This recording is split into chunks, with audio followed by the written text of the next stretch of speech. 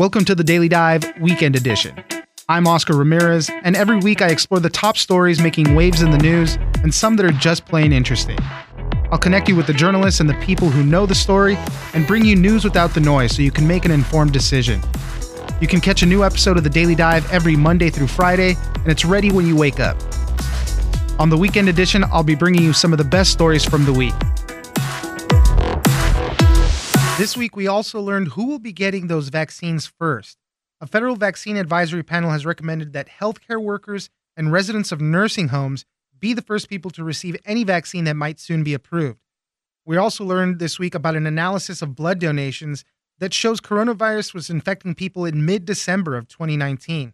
This was a few weeks before it was officially identified in China and about a month earlier than we saw in the U.S. For more on this, we'll speak to Betsy McKay, senior writer at the Wall Street Journal. So there is an expectation that the FDA will authorize the first two vaccines this month. And so everyone is preparing for that. There's a very limited number of doses. So right now, all of the discussion is who's going to get those first doses. And about 40 million doses will be available, but that's enough for 20 million people because people need 2 doses. So the whole question is now, particularly with this surge, who do you vaccinate first and how are you going to have the biggest impact? And an advisory panel to the CDC has been discussing this issue for months. They voted yesterday overwhelmingly to give those first vaccines to about 21 million healthcare workers and 3 million residents of long-term care facilities. These are the 2 groups that they have deemed to be most in need of the vaccine and who will have the greatest impact on sort of tamping down or starting to tamp down the spread of the virus. Right. And there's a lot of other people in the conversation, other high-risk populations. There's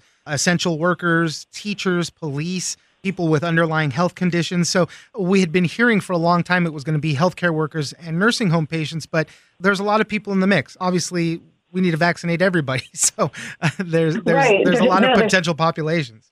There definitely is, and it's a very tough decision because there are a lot of people in need. I mean, people at high risk, people age 65 and over. I mean, the mortality rates as you go up in age group increases dramatically. So who gets it first? You know, this meeting that they had this week was just about who's going to get those 40 million doses. The next group down will be another debate, essential workers and people over 65 and people who are at higher risk, both older and younger. I mean, all of these people need urgent access to the vaccine. One thing I will say is that even within this top group, this is called phase 1A. There's so many groups are prioritized. They're all group 1. It's just like 1A, 1B, 1C. So 1A, initially it was just going to include healthcare workers. Then nursing home residents were added. And that there has really been a debate, a discussion between who is in greater need of the vaccine first. If you're going to decide who of those 2 groups goes first, nursing home residents or healthcare workers, opinions are divided even on that. And also even the rollout with that too. We're talking about healthcare workers and they're recommending too, you should probably stagger who gets them and when, only because people have said there are side effects with these 2 vaccines. So it might feel pretty crummy for a couple of days. So if they need to call out of work, all that, you have to really approach it in the right way. We did see that the UK approved the Pfizer vaccine. They also said that they're going to be administering this to nursing homes and healthcare workers first as well, and people over 80 as well. Yeah, I mean, so the reason to give it to healthcare workers is these are people who are protecting everybody else. So there are kind of justice and ethical reasons for giving them to them and also practical reasons. The ethical reasons are obviously these are the people who put their lives on the line to save others. The practical reasons are that you need to keep healthcare workers safe and protected so that they don't get sick and so that you have enough of them. And right now, hospitals across the country in hotspots, and there are many of them, this virus is on the rise everywhere. Hospitals are having trouble keeping numbers of staff, and many are actually having to have employees who have tested positive for COVID-19 but aren't sick. If they've tested positive and aren't sick, they're still asked to work because they're so short of healthcare workers. So that's the reason to get them vaccinated, so you can have a steady, well-protected staff. You also get by vaccinating that group, you get a broad section of the population: older people, younger people, diverse population, and there are many healthcare workers who are themselves at high risk. So there's a benefit to them. The reason for nursing home residents is, very compelling. I mean, 40% of the deaths are among residents of nursing homes. So these are people at the highest risk. One concern that some experts have had about them is that data haven't been made publicly available yet, showing how well the vaccine performs in older people whose immune systems aren't as strong as younger people. So it's not that the data doesn't exist; it's just it's not widely available. So no one, some people are a little bit concerned about giving these new vaccines using a new technology to very vulnerable people early on. But they're going ahead, and New York State, for example, has said that it's going to put nursing home residents first in line ahead of healthcare workers. The other interesting news that came out of the CDC, and this might give a lot of people relief who said, man, I was so sick in early December, mid-December, that I swear I had coronavirus back then. We're starting to learn more about basically that it was around in mid-December in the United States, weeks before it was officially identified in China, maybe about a month earlier than people first said here. It was in the United States. And the CDC analyzed blood donations, and they found out that some of that blood had antibodies for coronavirus. So what did they do to find this all out?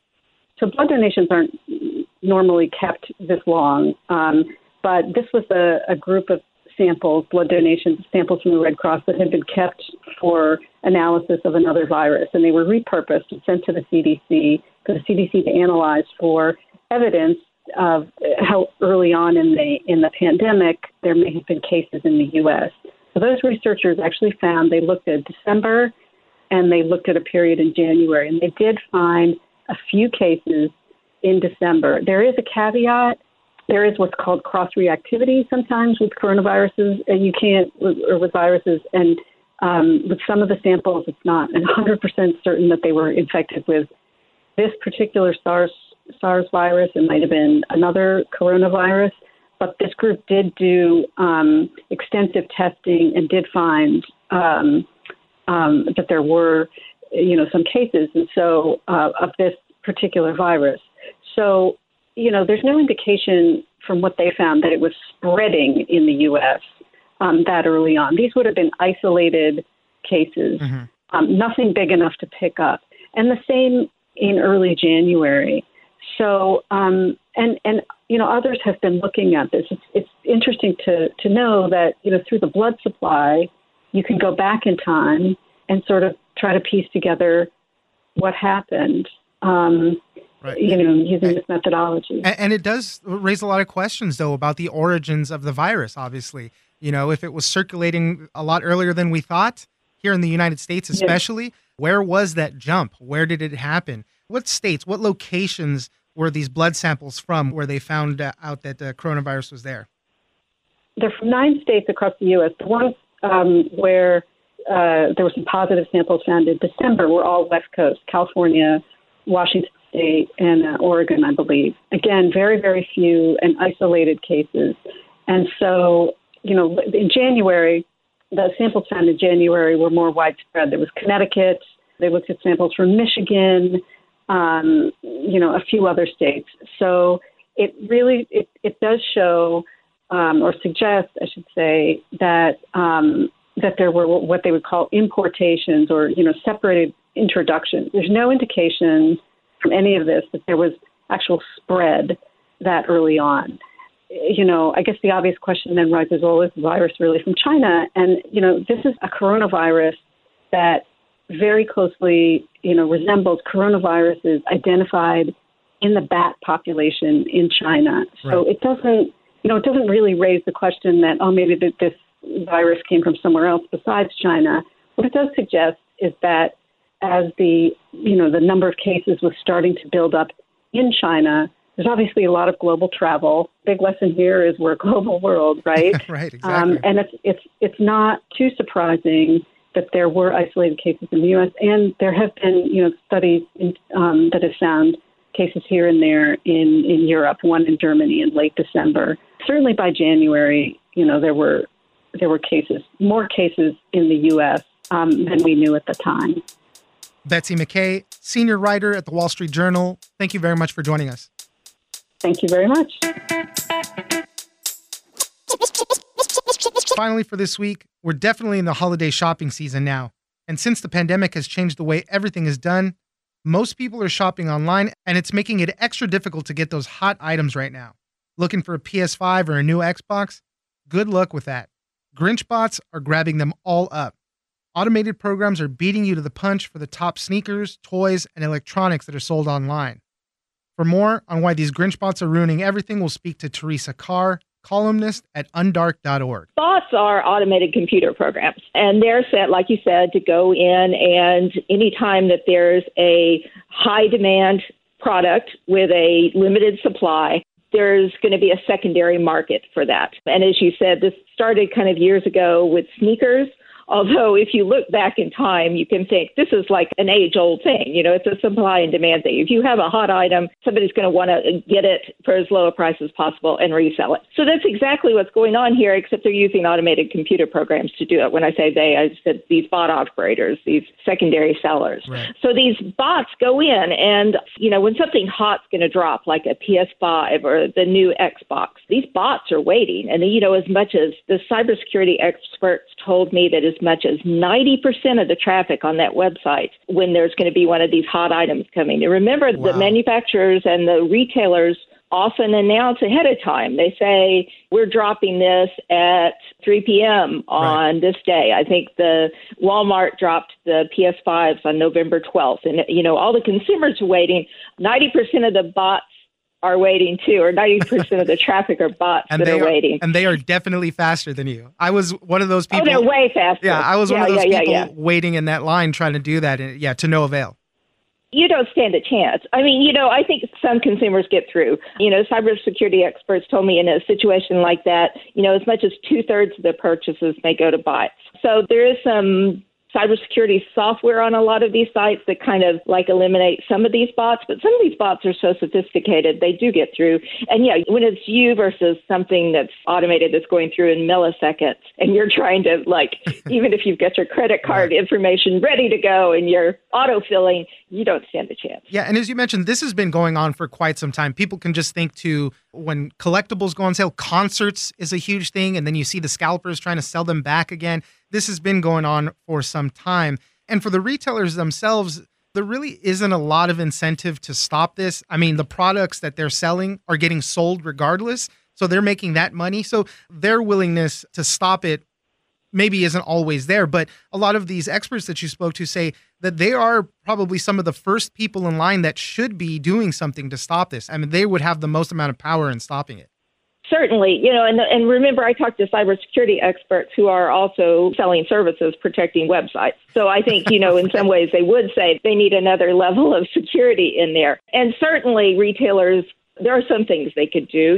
They don't necessarily have to announce exactly what time. They don't have to hype something to the extent they do. And that might discourage some of the bots that are sitting there waiting. And the other thing they do, by the way, is sometimes go in and hack into the site ahead of time. So they've already got the web address or the URL of the product even before it's made public. So they're already a step ahead of you as soon as that product becomes available. So there are some things retailers can do, and they can amp up their security.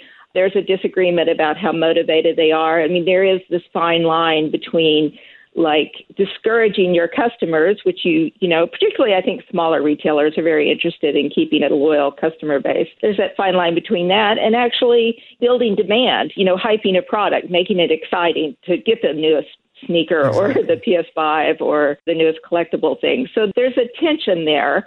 And I can't exactly speak to the issue of how motivated they are. When I've reported on this, the major retailers I reached out to did not want to talk to me about it. But certainly one could think that maybe they're not motivated. And I've had security experts say that they maybe are not completely motivated to stop this because they are selling out very quickly. Part of the problem is that the bots are always getting better at disguising themselves. Tell me a little bit about some of the technical things that go on in a website and how these bots work around it, because I know a lot of people When you're logging into something, you see that CAPTCHA response, the little "I'm not a robot" puzzle kind of thing. Basically, how many fire hydrants are in this picture? Things like that. How do they work around all those?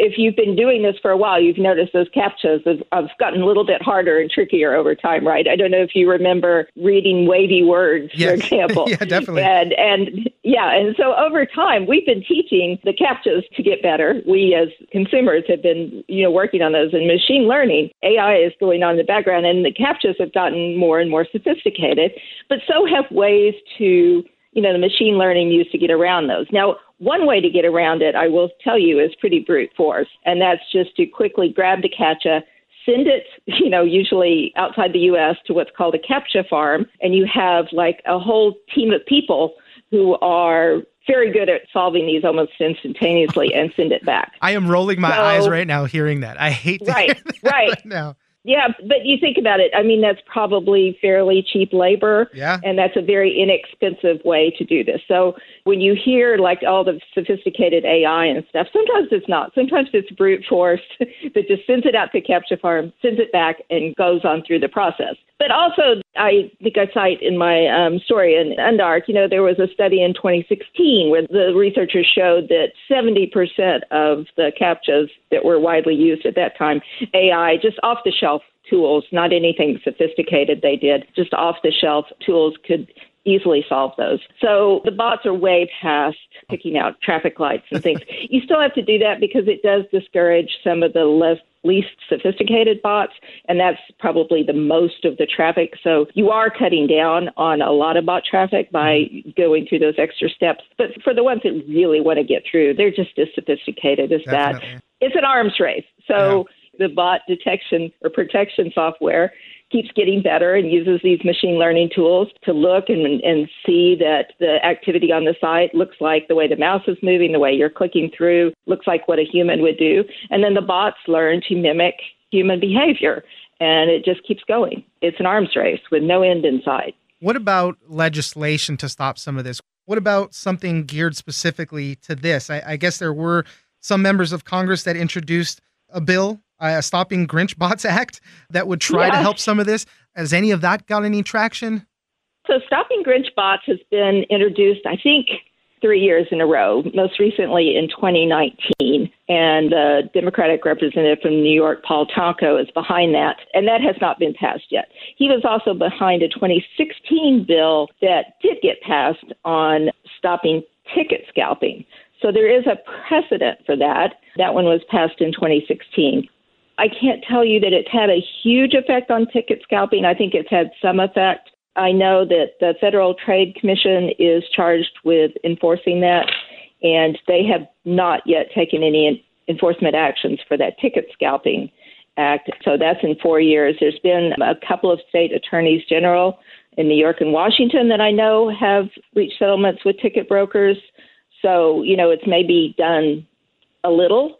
The hope is that if this Stopping Grinch Bots Act actually gets passed, and maybe in the coming year, that would maybe take down some of the big operators, because a lot of these operators are in the open. The resale market is in the open. You can buy the products, let's say the sneakers or whatever, but you can also buy the bots. I mean, I can go and buy software if I want to shop for sneakers myself and I want to use these bots to do that, I can do that. Or if I want to set up a resale business myself, I can do that. So this operates very much in the open. So there is the thought that if there was a law passed, that kind of practice would be discouraged at the very least, if not some of the illegal activity that goes on.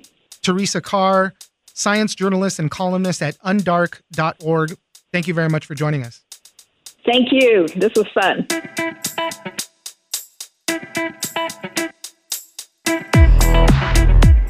That's it for this weekend. Be sure to check out The Daily Dive every Monday through Friday. Join us on social media at Daily Dive Pod on Twitter and Daily Dive Podcast on Facebook. Leave us a comment, give us a rating, and tell us the stories that you're interested in. Follow The Daily Dive on iHeartRadio or subscribe wherever you get your podcast. This episode of The Daily Dive has been engineered by Tony Sorrentino. I'm Oscar Ramirez in Los Angeles, and this was your Daily Dive Weekend Edition.